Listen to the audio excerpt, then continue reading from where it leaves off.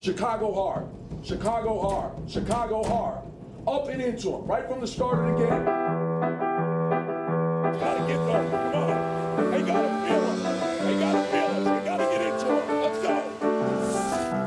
The name of the game is hit the ball, catch the ball, and get the fucking job done. Because you know why? Because when we play good, they send those guys to this table and talk to them like a hero. When we it up, I'm the one that gotta sit here and talk to you guys. Get your mouth shut, jerk. See that? That's your IQ, buddy. Zero. Defensively, it's about taking the ball away. We didn't take the ball away enough tonight. Hey, we make a couple more shots, our record's different. We get a couple. Welcome to the Chicago State of Mind. We are a Chicago sports podcast from the perspectives of three Southside guys with an unapologetic Chicago bias. If this city could talk, it would say Chicago versus everybody. I'm DC. I'm A-Dub. I'm Press. Fellas, what's good? Well, DC, a 2 a.m. flight back to the crib last night, man. Let's just say that I'm going to give this show all I got, but the brothers over here tired, man. How y'all doing? Man, I'm doing well, man. I can't call it, brother. Same, doing good. You know how I, be chauffeuring. But, don't worry. I know you rode in on the struggle bus, but we got you. I appreciate you. Now, DC, I got a little bit of a bone, and I'm probably going to bring this up on my other podcast. I'm going to do a fair foul on ride shares, especially these damn prices right now. All right, now, me and A-Dub was taking Ubers and Lyfts all over the damn strip, man. Why y'all got all these surcharges now, man? This stuff is expensive, bro. Trust me, man. If I was CEO of a rideshare company, I would take it easy on those prices. But, I help. I don't run. You know what I'm saying? But now I see why you be out here killing it, man, because just to get back from the airport, so midway back to the crib last night, $72. I don't remember Uber and Lyft being that much. Is this like after the pandemic, everything just went up? Or, talk to me, bro, because I'm telling you, this is my first time back in like these Ubers and stuff, and I was like, I'm not doing this next time.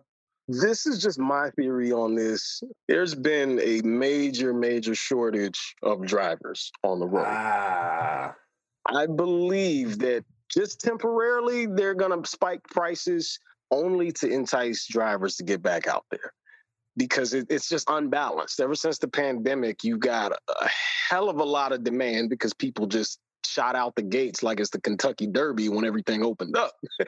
But it's just like, man, a lot of people are still kind of, leery about getting out there driving in such a close proximity with the pandemic still happening. So I get it, but it's just lopsided temporarily. I think it'll all even out next year. Man, I hope so, man, because I was like looking, I'm like, man, my next major trip, because generally, my work trips, DC, I get the rental. So this is like the first true time that I had to do any sort of ride share, because when I went in, I think when I went in June to Vegas, I think I had, the hotel, they sent like a little shuttle thing for us. So I'm telling you, bro, I spent like about $400 in ride share, man, this weekend. That's a pretty big chunk of change right there for getting around, especially on the strip or around the strip. So yeah. Hopefully things get back to normal. And this is just, for those listeners that may have lapsed as rideshare drivers, get back out there. There's a few coins to be had. Sorry, it's at the expense of the passengers right now. It's going to be okay. Things will get back to normal. And audience, if y'all listening to DC right now, that man swims in a bank like Scrooge McDuck. That man is over there cashing in right now. I was watching a little Dave Chappelle, and my favorite skit is "I'm rich, bitch." But I am making a pretty good amount for myself. So thank you to everyone that has ever rode with me, and I helped out the cause. Thank you to all the rideshare drivers out there. Stay safe. And DC's riders and passengers, keep listening to the show. We love y'all. Yes, sir. All right, audience, as always, this show is brought to you by Crave It. You can find this application on Apple or Android. Our exclusive community can be reached at Chicago Versus. That's VERSUS. Fellas, let's get into this show. Obviously, we teased and we said that Vegas, right? We talked about Vegas. So yes, we were in Vegas. 2 to 3 of us. DC had to stay back and get this money. But A-Dub and I, we represented for the pod. And so we went down there and we got to witness that destruction of the Las Vegas Raiders, right? I mean, we know they had a bunch of shit going on with Gruden and his fucking emails. What a fucking idiot. That team, A-Dub and DC, you could tell on that football field, there was a lot more going on in that game. That team just did not look like they wanted to play. They did not look like they wanted to be out there. What were your thoughts on that game? Because the Bears, they had their way with the Raiders. They were making mistakes that they normally don't make with costly penalties and things of that nature. And they just didn't look the same like you're saying, Perez. Yeah, I figured that something was off there. And, from what we found out about that whole Gruden situation is that the owner of the Raiders got word on Friday about what happened. And, throughout the weekend, I'm pretty sure that cloud was hanging over the team. So they just tried to go out there and do their job. But unfortunately, they did not do their job successfully because the Bears came away with that W.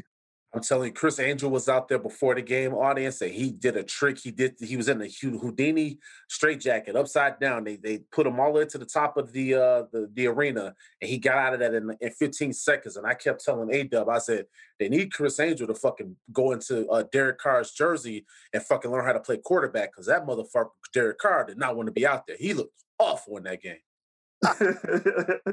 Looked like he quit early, man. He just didn't have his stuff today. I mean, you could tell, like you said, he just didn't look his best. He didn't have the throwing ability. I mean, he was inaccurate most of the day, and part of his defense, but still, he just wasn't making plays he normally would make. What do I always tell people about Carr? You put a couple hits on that dude, and he's a different quarterback. Now, I know some people say all quarterbacks get hit, all quarterbacks get affected. Well, no, because if you look at that game, Justin Fields is getting teed off on. But guess what? Justin Fields, after he got lit up, he gave that damn defender on the Raiders that looked like, you can't fuck with me. It's a difference. It's levels to this. You know what I'm saying? You got one quarterback on the other end. He didn't want the smoke. You got Justin Fields. He's like, please, you got to hit me harder, son. Hey, he said, bring it on, baby. Bring it on. And you saw the gesture right after he got hit. So that's what you love to see out of your future franchise quarterback. It's a beautiful thing to watch, Justin Fields, man. And aren't we lucky? Now, fellas, I have to just do a quick public service announcement because I think a lot of people think that I hate Matt Nagy. Now, I get a lot of mentions here to this podcast in our inbox, and I want to explain just one quick thing because DC and A-Dub know that I make a difference with Nagy. There's two Nagys in my world. There's the one Nagy that's the play caller. That's the one that I don't like. Nagy, the person, the leader of this team, oh, that's the Nagy I ride with. A-Dub can tell you, we was at House Hall. Nagy came over to talk to us. I was like, this man kind of cool. So as a person, he's a decent guy. It's just that play calling thing. It's like that play calling Nagy, he's a stubborn guy. He's got pride. But I guess at the end of the day, right, if that's the worst thing you can say about a guy, I mean, is he all that bad? But I'm just saying, Nagy, the leader, has kept this team together. This is a 3-2 ball club right now, guys. He didn't lose this team, and you have to give him some sort of credit for that. So I just wanted to just put out that PSA. I do not hate Matt Nagy, the man or the leader. It's just the play calling Matt Nagy that I just do not like. I will never like that aspect of him. That's not his strong suit. We found that out for sure last season, as we talked about before, Perez. But yeah, man, Nagy, overall as a coach, you look at all these intangibles. Like you said, there are time frames this season you thought he would have lost the locker room, but he didn't. After that atrocious game we had. But looks like we bounced back from that, and look where we are now, 3-2, and we looking to be on the right track moving forward. Yes, sir. On to Green Bay. And I too got to give Matt Nagy some credit because, I saw a report that Matt Nagy went to the offensive players and asked for their input. Like, hey, what do you want to see in the game plan? What do we need to incorporate? So just the fact that he was able to not only take a step back, but also open up at the same time. Because like you said, Prez, he seems like a decent guy. Mm-hmm. And I feel like he still has the respect of the locker room to where they would be like, hey, man, just like you said, you messing up, but, you still have our ear. Hats off to him for that. And that's a great point that you made, DC, about him going to that offense, because that shows humility, right? But also shows them, hey, you know what? You guys got a voice in this as well. So that's dope. I did not know that. So that's really good. I'm glad you brought that part up. Because the thing that I thought about with this whole situation was there was video that came out in the locker room when he was talking to the team and he talked about how it was a great road victory, and he credited everybody. He was like the players, the staff, the fans. He was like, this is the best win that I've had since I've been here. And he was fired up. But it wasn't just him talking. I even heard Khalil Mack's voice in the background saying, yes, sir. I'm like, I heard that deep voice. I was like, that shows you right there. When you got that guy co-signing the coach in that moment, he ain't lost that locker room. Not at all, man. And that's one thing you like about this team. They are together. They're still together through all the things they've gone through together, the good, the bad. And if they're going to continue to be this way, they got a good opportunity to do something special. To DC's point that he made earlier about Justin Fields, you and I talked about this on DB about his toughness. But guys, enough can't be said for the fact that he was taking those shots in that ball game, limped off the field a couple times, came back and finished the game. And to me, showed that he actually got stronger as the game went on. I mean, I don't know what you guys saw there, but I'm just saying, man, this guy right here, we got ourselves one. We're very fortunate, and I'm glad they turned the keys over to him. These guys realize that it is a long season. You got 12 games left, but to get off to this start and then turn that negative into a positive, because I'm telling you, after that Browns game, it was looking pretty ugly. You know, miraculously, we were able to bounce back against the Lions, but man, this team has a long way to go. So it's encouraging to see both sides of the ball rallying and getting behind Nagy and just putting their heads down and getting the job done. Yeah, absolutely. You're definitely right on spot with that, DC. This team together with Justin Fields, like Perez mentioned, leading the way, this gives you a lot of hope too, because the thing is, the kid is showing you that all the toughness you all mentioned, but he's also a good, accurate thrower as well, that he's taking advantage of his opportunities. When he gets a chance to pass the football, he's doing a good job with it. You know, he takes care of it very well. Great point. Now, we can't end this segment without giving some fucking love to Sean Desai, because that defense, he's building him a little baby juggernaut. I'm feeling some Vic Fangio vibes with this defense right now, because this right here is just crackling under the surface. It's like DC's jambalaya. We talk about his jambalaya a lot, but I feel like that's how it is, just crackling under the surface, right? That defense, man, right now, if they could continue to be what they've done here since that Cleveland Browns game, I don't think this 6-game upcoming stretch of games is going to be as bad as a lot of people think it's going to be, guys. If the defense leading the way like they're doing, not giving up any ground, that defensive line, how well they've been playing, I mean, they're doing that. They've been lights out, man, as a unit. So they continue applying that kind of pressure. It's going to be very tough for those teams to beat us. Applying pressure is the key word. And it feels like they want it. You know what I mean? Like, it's one thing to go out there and play defense and just like, hey, it's just another down.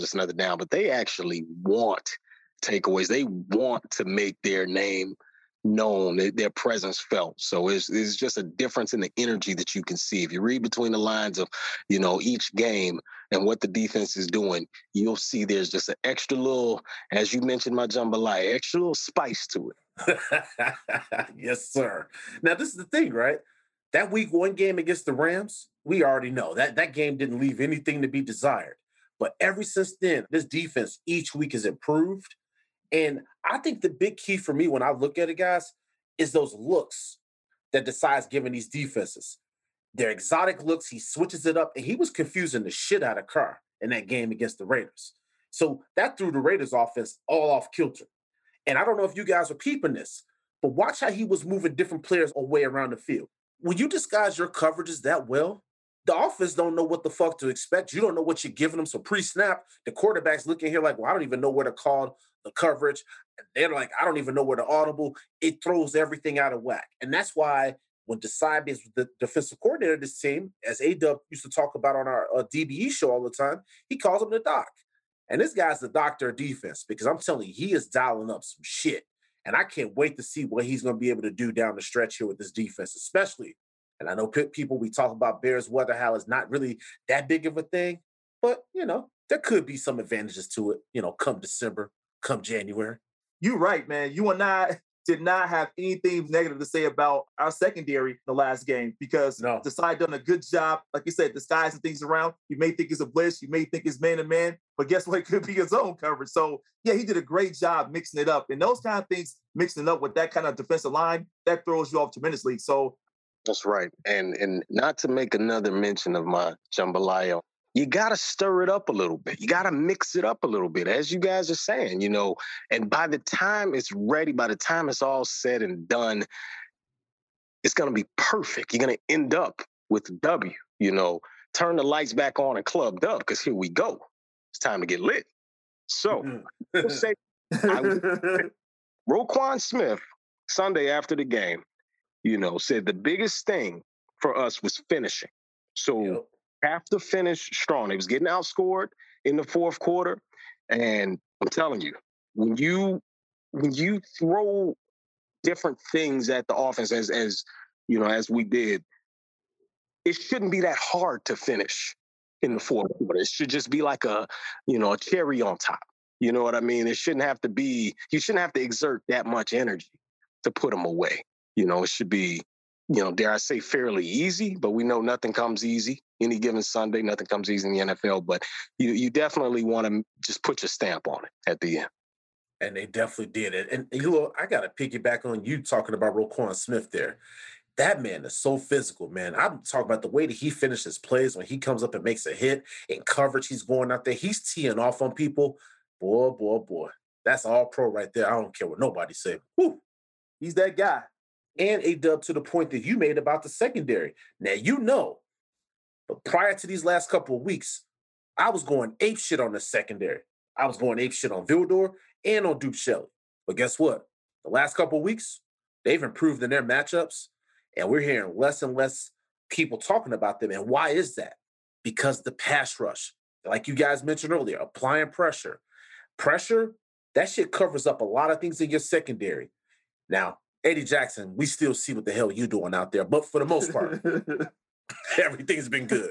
We'll take advantage of that, but I want to piggyback really quickly on something that DC was saying regarding that offense, though, man. The offense have been scoring when they need to score. We didn't have a great output. You talk about, I know we talked about a little bit this on DVD, Perez, about what they did statistically, right? But the fact that they score when they needed to score, right? That means they had a good drive going. Thinking back to that point with the offense, I mean, it starts with the running game. And so Damian Williams and Khalil Herbert, they did their part in that game to really ensure that we set the tone in that ball game. It was a physical ball game. We ran the ball well. The offensive line, for the most part, they opened up holes. I love the way that they were using Alex Bars in this game. It was almost like using him as a sixth offensive lineman. They were gashing that Raiders defensive line. It was a physical ball game on both sides of the field. But offensively, I thought we did what we need to do best, and that's run the football. Takes the pressure off of Justin Fields. So to that point, yeah, we scored when we needed to. I still think there's an opportunity, though, for this offense to take things to even a greater level. But right now, I'm not going to nitpick because we're getting the job done. That's all that matters right there. 1 week at a time. Steady, slow, but surely, we're getting there. Hey, we're going to simmer that pot right now. That's what we're doing. Simmer. Stir slow. And Khalil Mack got that W. You could tell he was fired up out there going up against his old team. He was talking that good shit to Derek Carr. I wish they had a mic on him where I could hear what he was telling that motherfucker, man. He probably was telling him, man, you a bitch. Even though he ain't say that, they're friends. But you could tell that they was talking that good shit, though. Competition at best. Now, see, that's something that's pay-per-view worthy. If the NFL ever got some type of like live HBO version of games being broadcast where all you doing is just watching the game with the players mic'd up, no commentators, just uncut, raw, real. That's worth paying for right there. You know what? And it probably could justify some of the prices of them additional services that they offer. Because if we could hear some of that stuff, I'll definitely gladly pay for it. Absolutely. You heard it here first, HBO NFL. Give us our credit. Give us our credit. That brings Trump up. Come on now. That's right. Let your people talk to our people. All right, A-Dub, before we get into our next segment here, because I got a lot to discuss when it comes to my Chicago White Sox. But before we get there, let's have some good vibes here before we talk about the not so good. Give me one of your favorite moments that you had in Vegas this past weekend. I know there's a lot of people that are listening to the show that weren't able to make it to Vegas. So let them live vicariously through some of our experience. So A-Dub, what was one of your favorite moments down there? Prez, one of my favorite moments down there really came when we actually first got to the stadium. When we got there, you and I just stood outside, just enjoying the scenery, right? And just seeing so many Bears fans walking past, saluting us, saying what's up, saying hello, just that camaraderie right there, that we all on the same thing, on the same team, and we're rooting for the same team. But just seeing so many fans come through, that was spectacular. Hey, Dub, I can't say enough about that experience. And we was parking lot pimping. So for some people from the South Side, me and A-Dub just pulled up, man. We pulled up with our case, and we were just sitting up there just talking. Everybody to get dropped off in their rideshare lot. And everybody was like, oh, man, because A-Dub had a sweet Justin Fields orange jersey on. So everybody was stopping, talking to him about his jersey. You know, everybody was like, oh, man, bear down. And, oh, you know, so many Walter Payton jerseys came out, so it was cool. Even the Raiders fans that came by, they didn't have a lot of bass in their voice because they saw them numbers. We was deep down there. We were deep. Big time. Even on the broadcast, y'all, like, it seemed 50-50. You know, Bears make a big play, and I heard a pretty loud roar, even through through the broadcast. And you know what? I didn't get to watch the rewatch of the game, DC, but a lot of people was texting me and saying, they're like, man, the Bears fans are loud as hell out there. So I was like, well, I was proud to know that, because in the stadium, it definitely felt like we had those let's go Bears chants going. And, you know, when the Bears were on defense, I felt like we were pretty loud out there. Yeah, it did feel that way, Perez. You can hear us, man, and I know we were upsetting some of those Raiders fans, but, man, we were so loud and deep that it was amazing. Well, I'll tell you one thing. We were sitting right in the middle of the black hole, and A-Dub and I had zero problems. Nobody wanted no smoke with us. We had no problems. Everybody around us was kissing our ass, by the way. We had no problems. None at all. I mean, we were talking to some of the, like Perez was saying, the Raiders fans, and we just had some good dialogue going. Really did. Yes, sir. I would say I got a couple before we get into the Sox segment here. The first one for me was the plane ride down to Vegas. It was filled with nothing but Bears fans. Everybody that got on there was wearing their Bears jersey, and there was "Let's Go Bears" chants throughout the flight. I'm telling you, I asked the flight attendant, I'm like, hey, did you all start serving liquor again on these flights? And they was like, no, it was lit. Like, it was, everybody was just ready. You could just tell they were ready. Even in the airport, it was "Let's Go Bears." Like, that set the tone for me of like, okay, this weekend right here is about to be one. And then my second one, I was at brunch on Monday. You know, a little bottomless mimosa joint, you know, getting my little breakfast in after a night of drinking there. And dude, my party, we get up. I was there with a couple of Bears fans from the hotel I was staying at. And some random Good Samaritan picked up our entire tab. Now, we had a $300 tab. And so we go to pay. We're like, all right, I was like, I'll just put it on my card. Y'all can Venmo me, whatever, right? And the lady was like, not so fast. She's like, a Good Samaritan picked up your tab. They said they liked you guys' vibe. And they said, yeah, they said pay it forward in the future to somebody else. So I don't know who the hell this person was. There was so many people in there, and I was looking around. I was like looking at people's body language, trying to figure it out. You know how I was trying to be like a bootleg Columbo, like just looking around like, man, who the hell is somebody looking over here? I'm like, who was it? And I kept trying to figure out, I'm like, who did it? And the owner was like, I can't tell you. He likes to be anonymous, but he does this once a month when he comes in. And he only does this to people that he thinks that are good people. So though that was one of my favorite moments, just to see that the good in this world. You know, a lot of times people focus on how negative and how toxic people could be. But when you have situations like that where somebody just is randomly paying for somebody's $300 meal, that's not something I take lightly. So that was something that I thought was huge. Wow. That is dope, Perez. Great story there too, brother. That is amazing. That needs to happen more often in society, to be honest. Yeah, y'all both know me personally. It shook me for a second. I didn't even know what to say. You know me, I always got some smart shit to say when something happened. And I'm sitting there and I'm just like looking, and I was uncomfortable. I was like, wait, they did what? And and it touched me and shit, so I couldn't show that. I was just like, I'm like, I don't need nobody paying. And then the second, but that was me. I had to throw that out there. But then inside, I was like, man, that's like one of the nicest things somebody had done for me. I'm like, wow. Because you see that shit on TV, or you'll see somebody post something on social media when somebody did that. I'm like, nobody ain't never done that for me. So then when it happened, I was like, damn, that's crazy. So I don't know. That was one of my favorite moments from Vegas, guys. That's dope, though. But I think you earned that because you always doing something nice for other people, Perez. When we out, you know, hanging out, you always tipping. We go get our food, whatever. We haven't sat down to eat or anything like that, but you always tipping the person for giving us good service. So you always do that all the time, just out of kindness of your heart. So good to see that happen to you. I appreciate that, A-Dub. You know, audience, A-Dub's just a very kind person. I'm not all that much of a tipper, but, you know, he's just a very kind gentleman. Whatever. I see you in action. Oh, shit. Well, A-Dub just buttered me up for this White Sox segment, audience, because I'm just about to hit this one raw and uncut as possible. I'm just going to say this, guys. You guys all saw the Astros advanced the 5th straight year that they're going to the ALCS. I'm disappointed, man. Flat out disappointed. And literally yesterday when it happened, I was pissed. I turned my fucking phone off after that game. And you know what makes me the most mad, guys, about this situation? Is all the things that I was worried about leading up into this playoffs that I've talked about on this show. They showed up in this postseason, and it's why we lost. The offense, inconsistent. The pitching. What did I tell you guys? Certain guys on that in the pitching rotation, they had to step up. That didn't happen. Tony La Russa and that use of the bullpen. It was just so many things that I saw in that series that pissed me off. They brought this man in here to take us to the promised land. He was supposed to be Moses. We didn't get Moses. Well, you didn't get Moses, but you sure got Tony La Russa. All right, you laughing a little bit too much for my liking, bro. You better relax over there. Here's what I saw, though, friends. I saw those things you just shared with us. Absolutely. I did see that. But under the surface, I also saw a couple of things I wanted to point out. One was your catcher. Your catchers are not the guys who can really call a good game.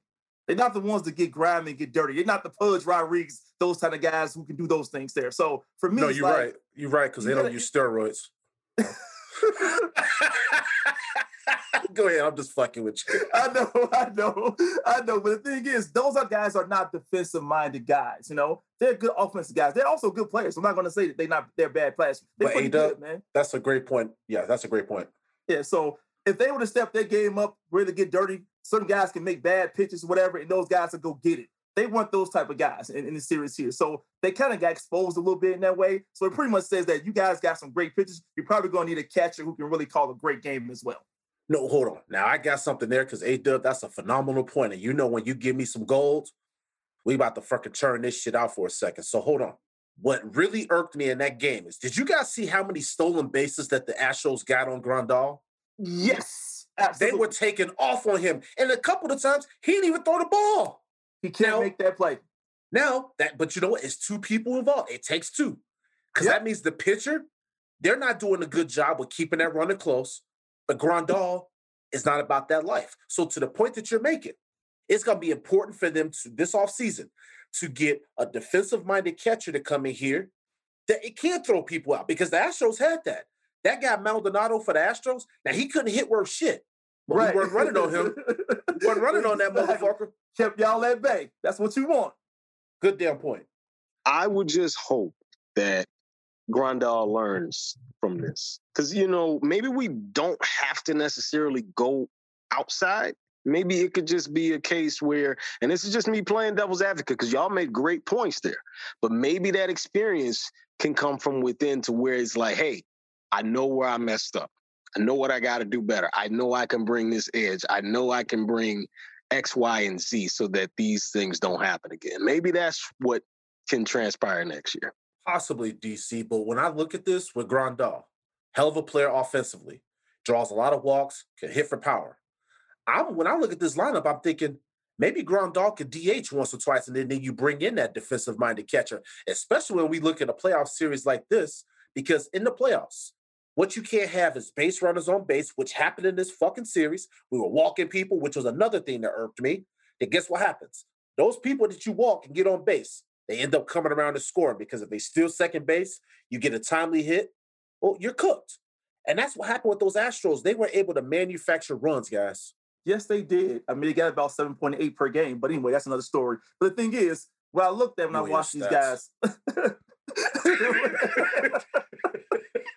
I'm not going to call out anymore. But anyhow, I lied. Now I'm going to call another one out.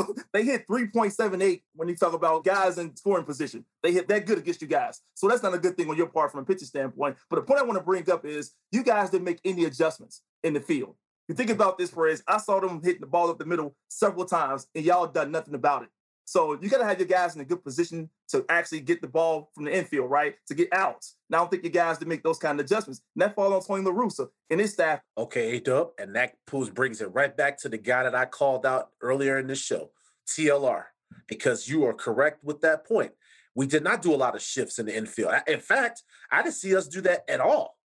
Now, when you looked at the Astros and where they were lined up, look at how they had to shift on for Moncada. Look how they had to shift on for Abreu.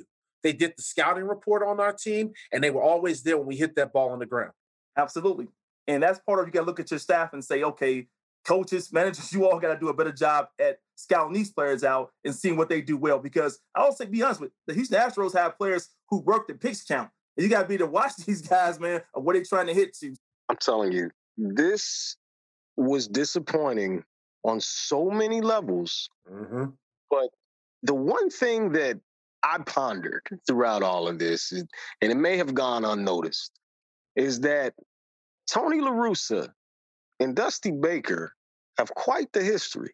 Yes. You gotta wonder if Dusty Baker maybe not was paying rent in his head, but maybe had a couple Airbnb nights or something, because Tony La Russa was kind of off of his game, and it was questionable. A lot of his moves were very questionable. I'll tell you one thing. I saw Dusty Baker's face, and a lot of times in his expressions, he had that "I wish a motherfucker would" type of look on his face. He had me shook watching that shit on TV. I ain't gonna lie to you. Man, look, nothing got Dusty Baker more shook than when Ryan Tepper made that comment about the Astros cheating. When that happened, it's like, okay, these guys are fired up even more. So Ryan Tepper should have kept his mouth closed, to be totally honest with you, Perez. One of you all should have checked him and said, hey, man, we're trying to win the series. Let's not go talking all this crap after we won one game. I mean, that's fair. It's par for the game, but the motherfuckers shouldn't have been cheating either, so fuck them.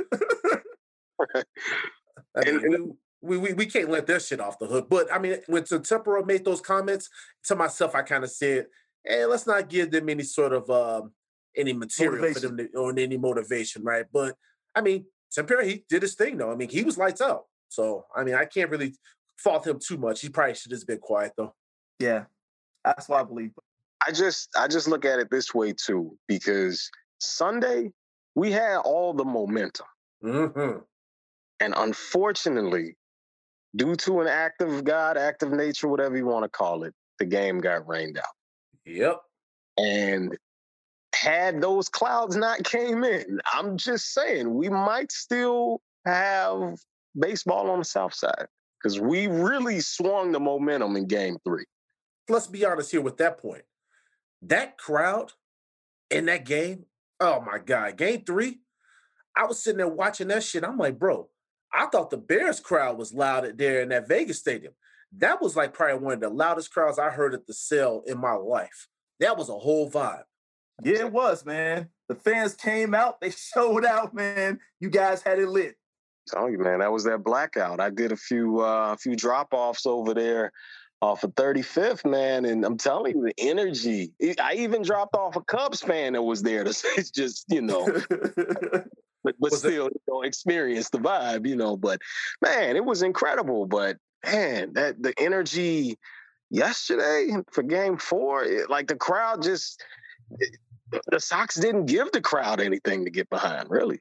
No, they were trying, man. They were trying. I got to ask you, though, DC, was that John Cusack that you dropped off, the Cubs fan that you talking about? I knew it was coming, man. I knew he was going to say that, man. I knew it was coming, man. DC, get quiet, man. I found that to be quite hilarious. But speaking of another guy that, switched hats, Craig Kimbrell, man, what happened? So, DC, I got some thoughts there. You know what happened there? That was a battle between Rick Hahn and Tony La Russa. Rick Hahn wanted Kimbrell here. Tony La Russa had it in his mind this whole time that Hendricks is his knife in the gap. We talked about it on the show. I talked about this so many times about what we doing in the 8th and 9th inning. Tony La Russa, for some reason, didn't get Kimbrell comfortable with his role. Kimbrell never looked comfortable here in Chicago. He did not look like that same pitcher that was lights out for the Cubs the first half of the season. And part of that, Perez, good point you bring up. Kimbrell's not a setup guy. He's a closer. So he's in an uncomfortable situation. When it's money time, you still have to show up regardless of what the position is. You got to respond to whatever it's called for. So he's been in the major leagues for a while now. He should not have been blinded by the bright lights. You got an opportunity to advance against a very hot Houston team, and he just didn't show up. There's quite a few guys, not just Kimbrell to single him out. It was a collective effort. You win as a team, you lose as a team. But I also think it's fair the point that you made that when those lights are on, you got to step up and make it happen, because there were a few guys in this series that I thought showed up well. Gavin Sheets, the young guy, he performed like he had to. But I look at a guy like Jimenez. Where were you? He didn't get it done out there. You got to have these guys that have these names associated to them. They got to step up when it counts. Where was he? And I give credit to Lewis Robert, who got hurt in game 1 and gutted it out. But we know he wasn't the same player out there. Now, I'm with you there, Perez. You got to have these guys that you all talked about, the headline guys, do their job. You know, Jimenez is not a good defender either. So if he's not hitting, like you want him to, then what is he really giving you guys, right? Not much. Now, one thing that I will say, in the playoffs, there's 2 things that are key. You got to have timely hitting, but you also got to have starting pitching that's getting guys out, that are keeping guys off of base, and the starting pitchers have to go at least 5 or 6 innings. Well, guys, if you looked at this series, Lance Lynn got chased out of the game early. Carlos Rodon got chased out of the game early. Even though I do give him credit, he gutted it out. But as I mentioned, whatever those arm struggles that he was having down the stretch, there's something going on there. Because you could tell he was not the same pitcher there in that second half that he was in the first half of the season.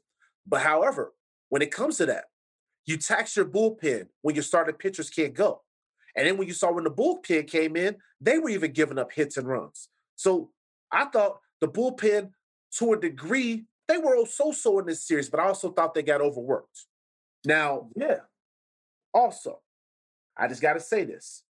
To the point that you made earlier, A-Dub, the Astros, those guys, they work pitch counts. They were getting those pitch count totals up for Lynn. They were definitely doing that to Rodon. Our guys don't do that.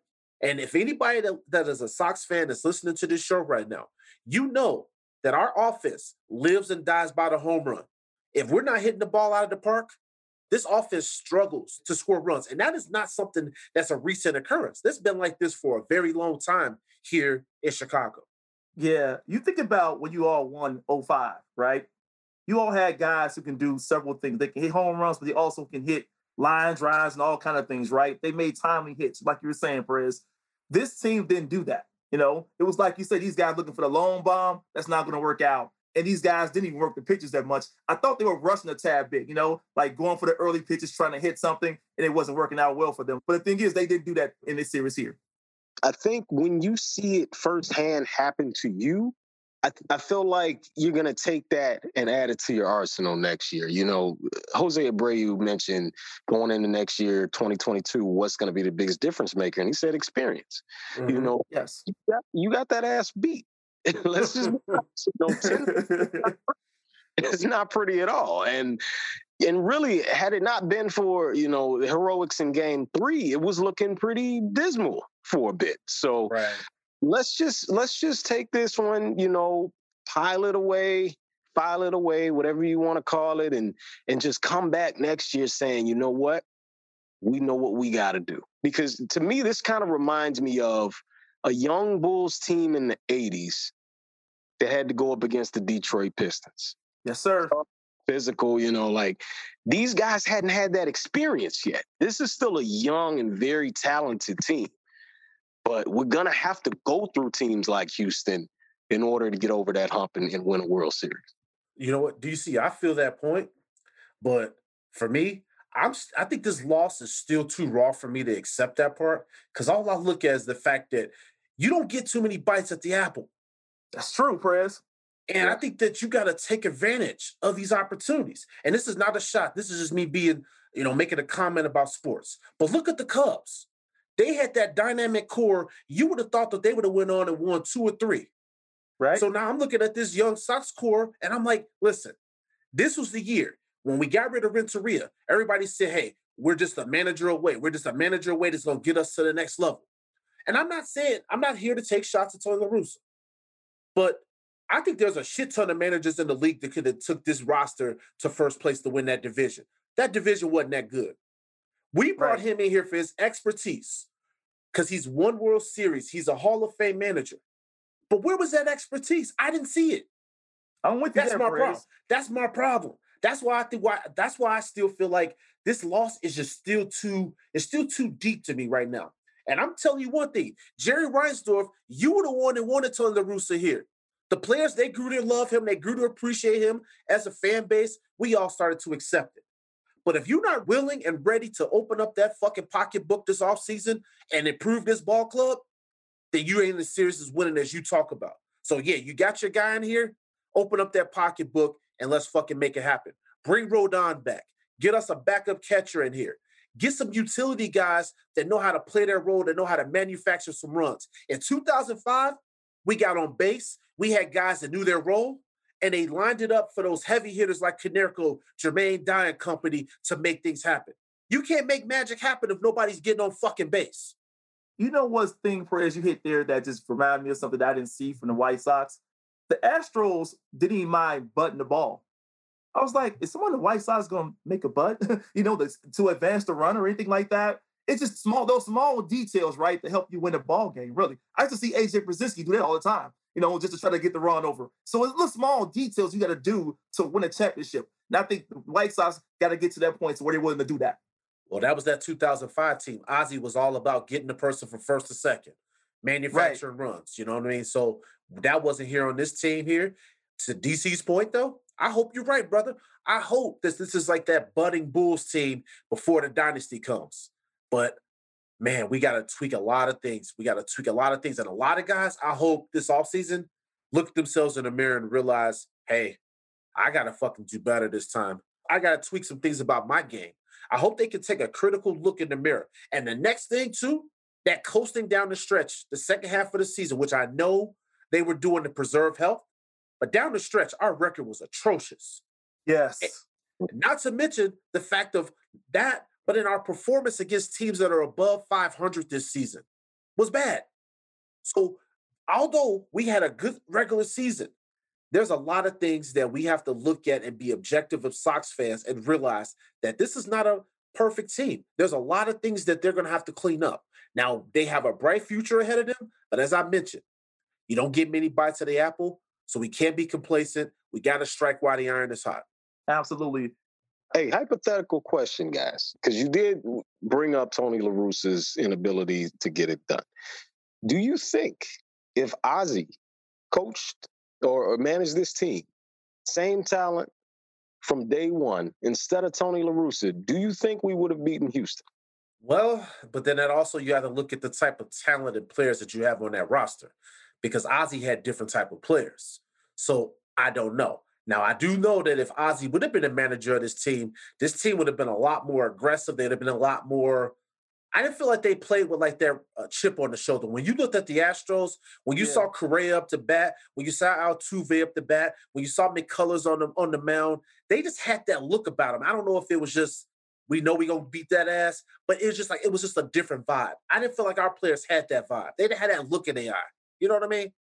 Yeah, I'm with you there, Chris. Looked like they were just, hey, we're here. Let's see what's going to happen. We don't know, but they didn't have that extra chip. So I think to that point that you were asking, DC, I think that's something that Ozzie could have brought here. However, I think that's a long shot. They didn't even interview Ozzie when that job was over. They were not interested at all. Not at all, man. They done with Ozzie. They done. They go back to the head sometimes. You just can't. Things just don't always work out. No, him and Kenny, they had too many run-ins, man. But I will tell you this. I enjoy listening to Ozzie on those broadcasts. Boy, he keep it entertaining, and he don't pull no punches, man. Oh, yeah. Ozzie, he's smooth, man. He knows his stuff. I mean, he knows baseball. Got to give him credit. Well, listen, guys. That was my eulogy on the Chicago White Sox season. Now, let's turn the page now to a team with championship aspirations, and that is our Chicago Sky. Now, this is the matchup that Brother DC asked for. He wanted the Phoenix Mercury, and we got him up in here. Game 1, the ladies did what they had to do. Fellas, talk to him. Man, Prez, I was so excited watching them play that game, that first game. I mean, these ladies came out, Prez. They looked a little flat in the first quarter, but that second quarter, they brought the defense. They shut them down, man, and they went forward. So they won like a 17-0 run, Prez, out there. So those girls locked in. They made good shots, too. Yeah, I cannot, state enough that last week when I gave that matchup, of Chicago Sky versus Phoenix Mercury, I cannot state enough how this is what the league needed. The league, and I don't know if you've just felt the difference in the air of, wow, WNBA. Like, I've got friends that are like, hey, let's get tickets to the Sky game, like just that previously really didn't care as much about WNBA. So now it's just like, man, this is good. This is definitely good. And for them to come out the way they did game one shows that, like I've been saying for weeks, and we've all been saying for weeks, is that once they turn that defense up and once they get locked in money time, this team can go really far. And they're on the precipice of bringing home a trophy. I often thought that it was the WNBA's own fault for not marketing their league better. But I would tell you that one thing. This season, they've done a tremendous job with that. Did you guys know that this opening game one, it was like the highest ratings that they had, the most viewed game since like 2017?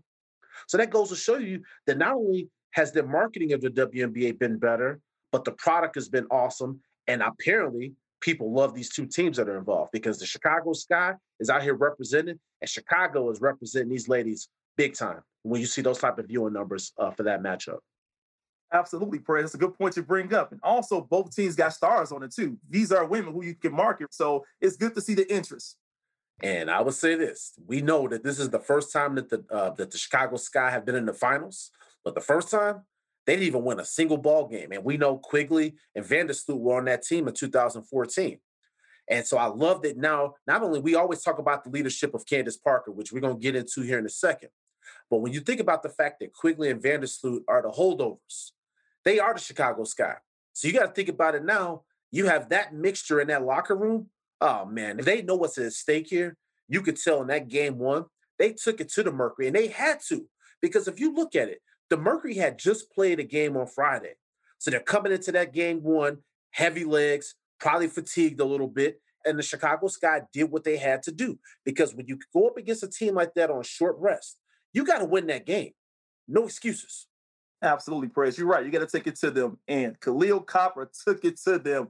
I mean, she was out there beasting. I mean, from rebounding to getting to the paint. I mean, she was relentless, man. And we talked about this on the show. She is a star. She is a superstar on this team, without a doubt. That's that killer instinct that every team has to have that player that just says, give me the damn ball. And I swear, Khalil Copper is it. And I saw Diana Taurasi welcomed in a baby, and congrats to her and her wife. But that still cannot be used as an excuse. I'm pretty sure Phoenix Mercury fans are out there like, oh well, she welcomed in a child. Like, no, you still got to play the games, and you're on the biggest stage. Game one, Phoenix had an opportunity. They were up in that game, but Chicago, again, just said, nah, we want this a little bit more than y'all do. She got a future Hall of Famer that's in the fold, huh? Nice. That is awesome. But I will say this, though, to the point what I was making earlier about fatigue. Not that anybody would ever use that for an excuse, because Diana Taurasi sure didn't, because they tried to ask her about the birth of her child and things like that, and she wouldn't take the bait. She was like, no, we just got our ass beat. And that was it. She said they were physical. They took it to us. And that's what you want to hear from your superstar player. You don't want your player to sit here like, oh, yeah, we were short rested, this and that. No, that's an excuse. You got to go out there and get it done. They didn't get it done. These are the playoffs, Perez. There are no excuses at this point. You make it this far, you got to come and play. That's it. Yeah. And I remember when PJ Tucker was at the parade for the Milwaukee Bucks when they won the championship a few months ago, and he's just like, we got some dogs. On this court, like Diana Taurasi, when they put away Las Vegas to advance to the finals, I'm like, Diana Taurasi, she's a dog. And I mean that in the nicest way possible. I'm telling you, she had no fear. Nope. Whatsoever. She's knocking down threes. I think, in my honest opinion, that was one of the greatest WNBA games ever played when Phoenix put away Las Vegas in Game 5. If you're right about that, DC. Go back and watch it. I'm telling you, even though Phoenix has their share of dogs, Chicago Sky has some dogs too. Courtney Vandersloot was out there. She had $1.10 worth of assists. And if you got to do the math, she was dropping dimes. And I mean 11 of them. So keep up. But this is the thing, though. When you got Vandersloot pushing the pace that we talk about all the time on the show, that just goes to show you that Chicago Sky offense, they got whatever they want when they wanted to the point that you made A-Dub about Copper, bro, they couldn't do nothing with her. The Mercury coach even called it out and said, we got to do a better job on her in game 2. And not just from the offensive standpoint, but how she hits the glass. Now, this is one of your guards that's not afraid to go in there and mix it up. She's tough. She gets those offensive rebounds. And what does that do? You get those second chance points. And the Chicago Sky, they were eating in the paint in game 1. That's what you're supposed to do. When you feel like you get a team that's smaller like that, you take advantage of that, right? And I think that's the one thing I would say that this Chicago Sky, you got to give Coach Wade a lot of credit. Let's see if they can keep it up. Well, I mean, I'm not going to necessarily say Phoenix is smaller because, I mean, they got Griner. Who's the lady down there in that paint? Stewart, is that her name? They got some size down there. But what I saw, though, is the way that Chicago Sky offense was maneuvering, they were getting them away from the paint because Stephanie Dolson has that threat of being able to shoot from the outside. That draws Griner away from the paint. So it was opening it up for the guards to be able to hit the glass. So I just thought it was really cool how Wade was utilizing his pieces to neutralize what the Mercury do best. No, good point there, Chris. Very good point. And we just took full advantage. You're right. We take full advantage. It was just good to see a good balanced attack, really, because I think this guy team is, like you said, is balanced, right? You got Candace Parker, you got Copper, but the others that I liked as well that you mentioned on Prez was around Dawson, how she was playing well, but also Stevens played well. They actually played pretty good. Yeah, the Mercury are going to give Brittany Griner a steady dose of opportunities. You know what I mean? Like she eats their bread and butter there. Everything is pretty much going to go through her. But you got to take your hat off to the Chicago Sky because, to you guys' point, they're not afraid of the moment. They made adjustments. Coach Wade deserves a hell of a lot of credit. And honestly, this is the type of team that we were hoping for, at this point. If they made it this far, this is what we were hoping to see. And these ladies are delivering. No, that's a hell of a point. But I just wanted to say, too, because I said I called her Stewart earlier, it's Breonna Turner. You got all defensive players on that front court between her and Griner. And I just thought the way that Coach Wade dialed it up, phenomenal. And we're only 2 wins away from a title. Now, listeners, we got a game at 8 p.m. tonight, and it's actually on As We Podcast. So we're going to be wrapping this shit up soon. We can tune in because I'm telling you right now that this game tonight is probably going to be one of the hardest games the Chicago Sky has played all season. Coach Wade has already said it. You got this Phoenix Mercury team now that's coming in here with extra rest. Diana Taurasi probably got some sleep. They're going to come in there, and they're going to be ready to play. And this game right here is going to show you what this series is all about. And so I'm really looking forward to this game tonight. I'm looking to see what kind of adjustments that they make as well. I want to see what the Mercury are going to do because they lost their first game. They want to get that second one. So we'll see what happens there.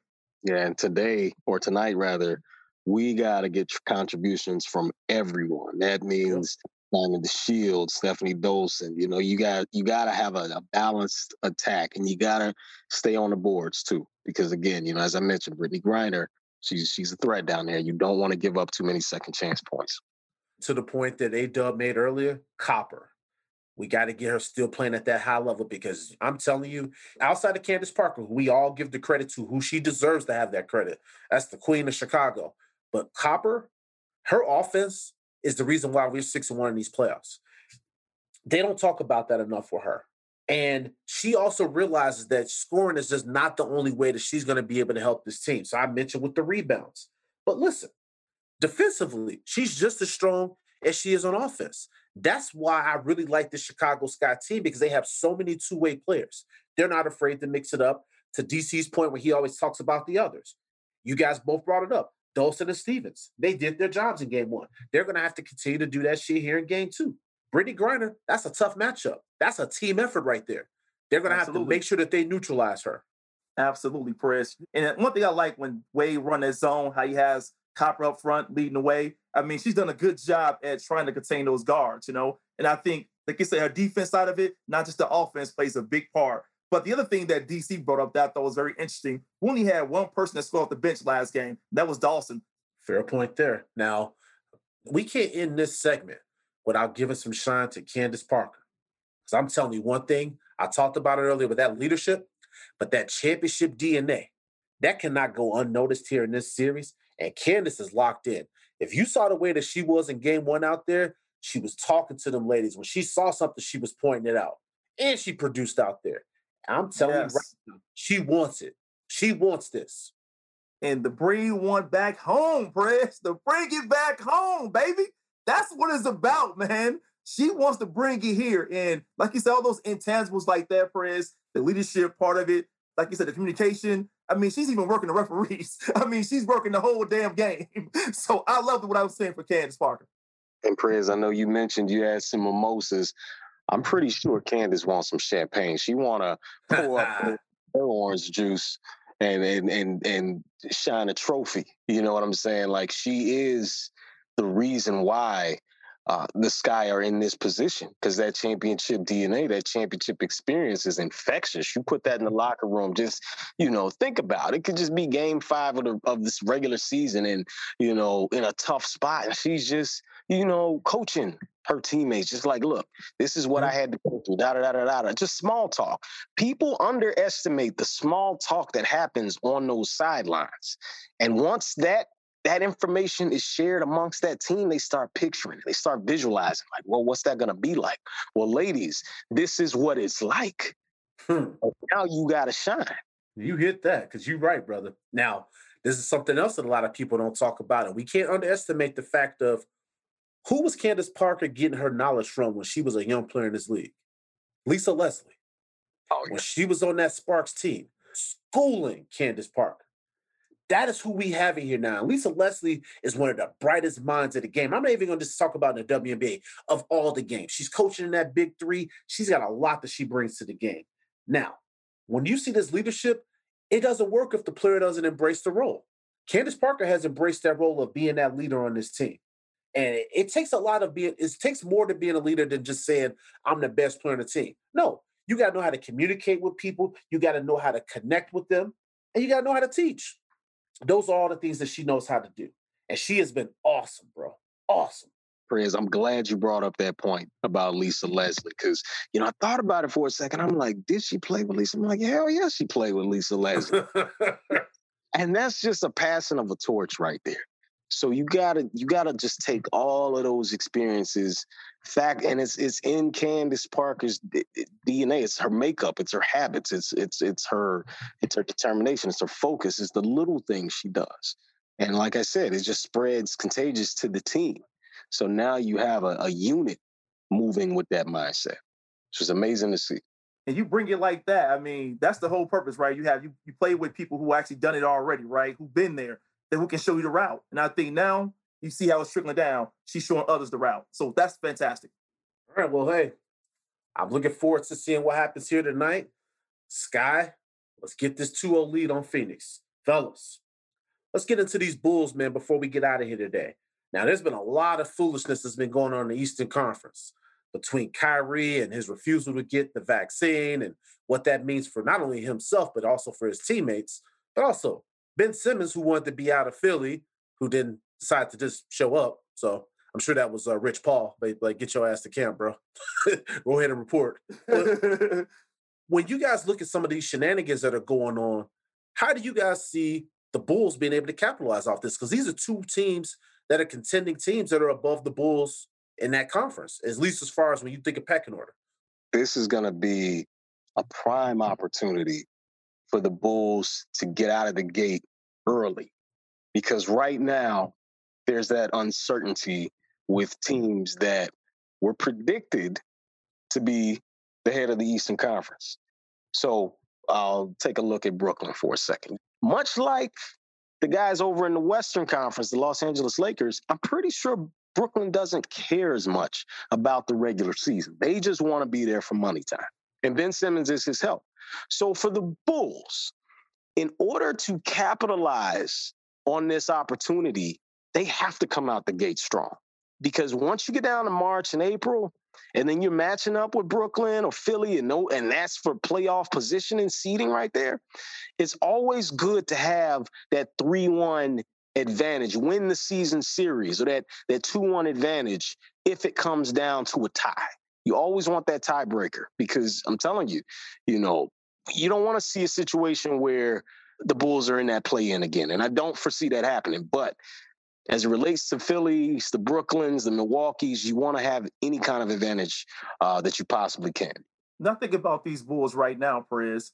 They have a good momentum going on. They got a good chemistry. They have a good locker room, unlike some of these other teams in the East, So right now, they're going to be fine, man. They got it all together. They humble. They hungry. They want to play together. They are playing together. So they're doing a good job together. So they keep that up and just focus on Chicago Bulls and not worry about the outside, what was going on with other teams. They'll be fine, man. So right now, they're minding their own business. They're going about their business. So this is what we want to see here in Chicago.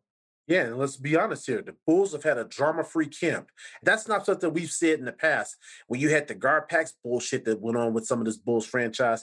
Under Billy Donovan and AK and company, this has been very quiet around here. And that is the way you want it to be. There's been no bullshit that's been going on with this ball club. So now, we talked about what DC mentioned about all the inner workings of what's going on with Brooklyn and Philly. Well, I look at this opportunity and say, yes, DC, if the Bulls get off to a good start, that bodes well for us. I don't care if these teams mail it in the playoffs. We know that we're not. We know that Billy Donovan and that crew, they're going to take pride in that regular season, and that's going to help us to capitalize, and that's going to help us potentially move up the seeding because you can't tell me that chemistry is going to be an issue with these two teams. Now, I know Philly's been trying to make it all kumbaya, and everybody's been saying all the right things to the media. If y'all don't think that Joel Embiid got beef with Ben Simmons with the way that he handles himself, you crazy. This stuff internally with these teams is going to combust. And I think with the Bulls being a team-centric team, the fact that all of these guys seem to actually like each other, they all came here because they want to play with Zach, they want to win together, I really think that bodes well for us. And I hope these teams continue to have issues because our team is going to come out there every day and compete and not take the regular season for granted. They're not going to be load managing. They're not going to be trying to coast their way through the regular season because that's not the Chicago way. Could not agree more. And when you think about it, too, these players know that they have a long way to go. Everybody's on that same page. And like you said, they like each other. So that means on and off the court, everybody's of the same mindset. Like, hey, I'm not going to try to outshine you. I'm not going to try to step on your toes. Everybody's unselfish because they know collectively that's where they get paid. And in playoff time, in money time, that's where they can make their mark. So get through the regular season, get better incrementally, day by day, game by game. And then when it comes time to match up with those other Eastern Conference giants, there won't be any questions because you'll have that confidence in yourself as a team because you've been doing it since before training camp. These guys got in here early. So they're building something here. Damn right. So I think the Bulls, all they got to do is continue to focus on themselves. They can't worry about anything else at this point. And like you all saying, they all to a good start. They're playing well, Perez, together. They look like a cohesive team. And that's what you want to see happen for a team like this here, to continue to do that and continue to grow. And I think this team wants to grow together. They all humble. They willing to put the work in. And guess what? They feel they got something to prove as well. And to that point, A-Dub, I want to ask you guys. So, yes, we're off to a great start, 3-0. But outside of the usual suspects of guys that we've talked about on the show, who's been a surprising player for you guys? Because for me, when I look at this lineup and I'm seeing some of these guys that are performing, I'm looking at Ayo, and I've been super impressed by the way that he's playing. I mean, this is the Ayo that we saw at U of I. I mean, DC, he's a huge Illinois fan like I am. Ayo in college was Mr. Ice Water in his veins. And I'm seeing those traits coming out in these preseason games. Now, listen, I know it's preseason games, all this. I get it. But this is also still a rookie player that's trying to make his way into the league. So I've been really impressed with what I've seen from Ayo. But who do you guys have as far as like some of those surprise players that are making names for themselves? But I like Green. Green has shown me a lot on this team here as being a starter coming in for our boy who's not playing right now due to injury. But he's shown me a lot, man. And if he continues at this rate with that energy, what he's bringing, doing the dirty work, I mean, he's a player. So from that standpoint, if he continue at that rate, I think he'll be fine. Yeah, and he's somebody that's come in here and replaced Patrick Williams, because I know Yes. we talked about on a couple episodes who would be a good guy to replace him. And I think you said Stanley Johnson, but it looks like Donovan was like, no, this guy Green might be the guy here. And to the point, I thought that was a great call out because Green is coming here and he's been a nice little plug and play guy for Donovan. So that's a great call out. Absolutely. I love the picks that both of you guys made. Io just fearless, like you said. Green just taking advantage of the opportunity. Like Green is going to get rotational minutes, and that's just going to make us even more deep once Patrick Williams gets back and you slide Green. Oh, my right. God. But here's my guy. And I was not sold on him at first because, he had to grow on me a bit. But Alize Johnson. Okay. Good one.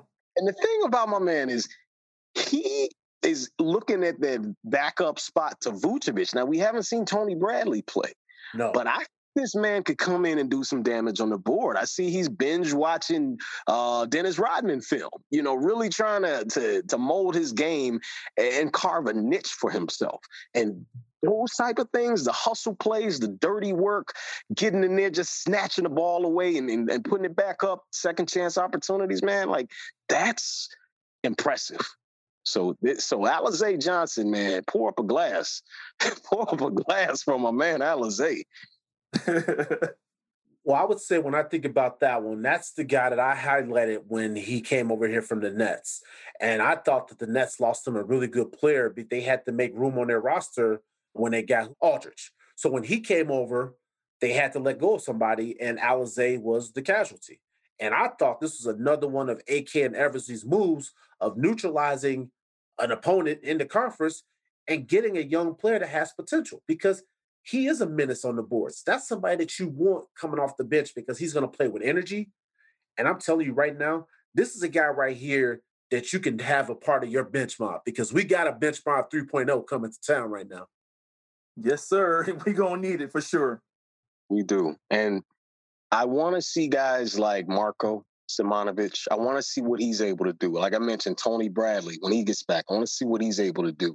I'm very, very excited for Kobe White to get back because I feel like playing next to Caruso, he's going to put the league on notice in that six-man conversation. I feel like he has explosive scoring potential. So this team, bench mob, man, we're gonna have to have a third string bench mob 2.0, 3.0, 4.0. Man, we definitely got squads lined up. Yes, sir. And one point that you made, DC, before we get out of here, you talked about the return of Pat Williams. That's something that can't go overlooked because he's starting to get some work back in. He had that severe ankle injury.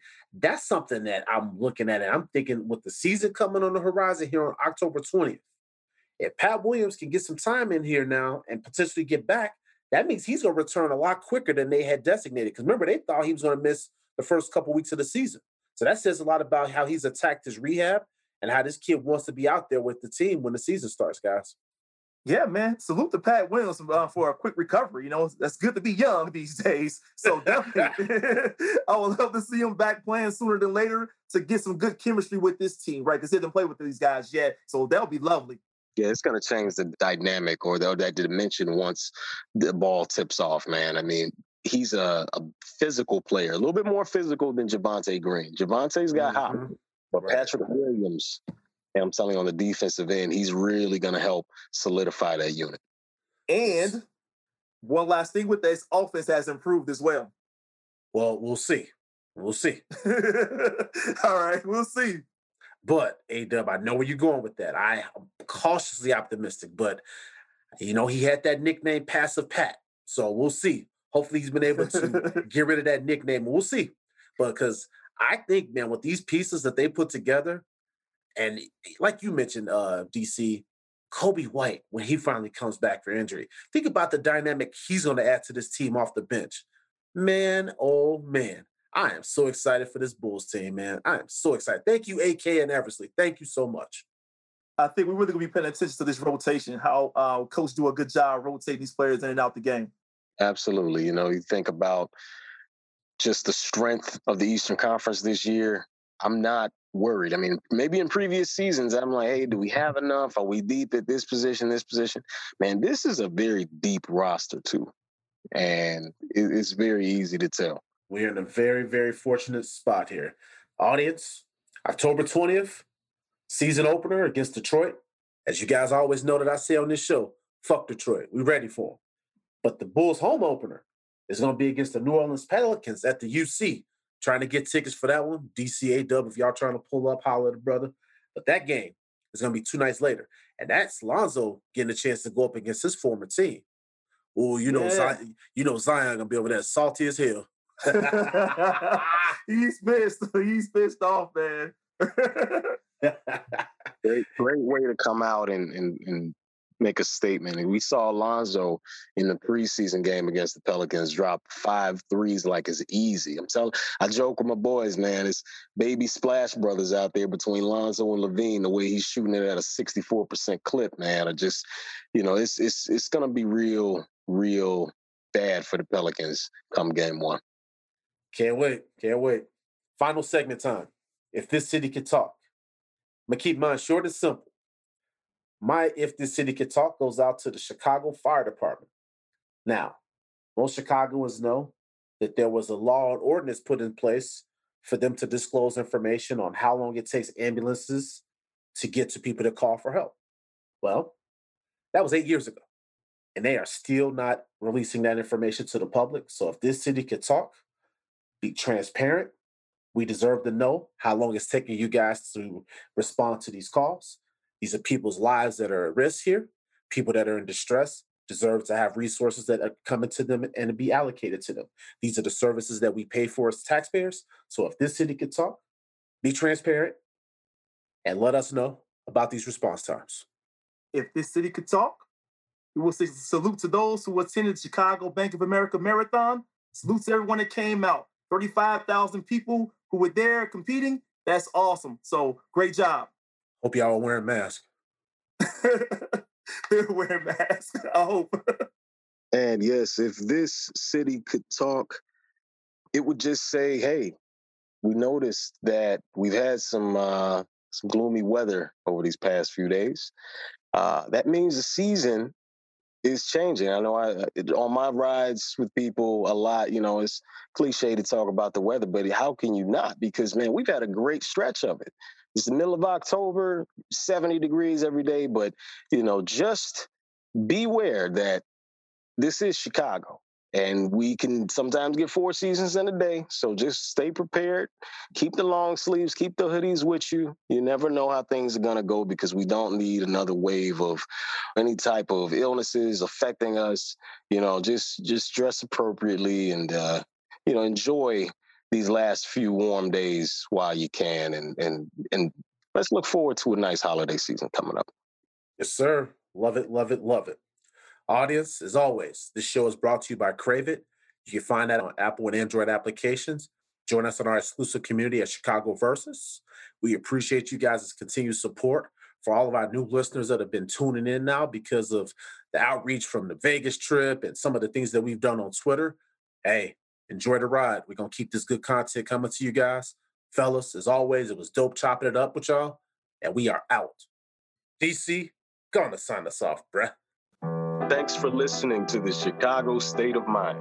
You can find this show wherever you get your podcasts. Make sure you follow or subscribe to our podcast on your platform of choice. We appreciate your support of our show. If this city could talk, it would say Michael Jordan is and always will be the greatest of all time, the GOAT. You ask all my teammates, the one thing about Michael Jordan was he never asked me to do something that he didn't fucking do. I'm only doing it because it is who I am. That's how I played the game. That was my mentality. If you don't want to play that way, don't play that way.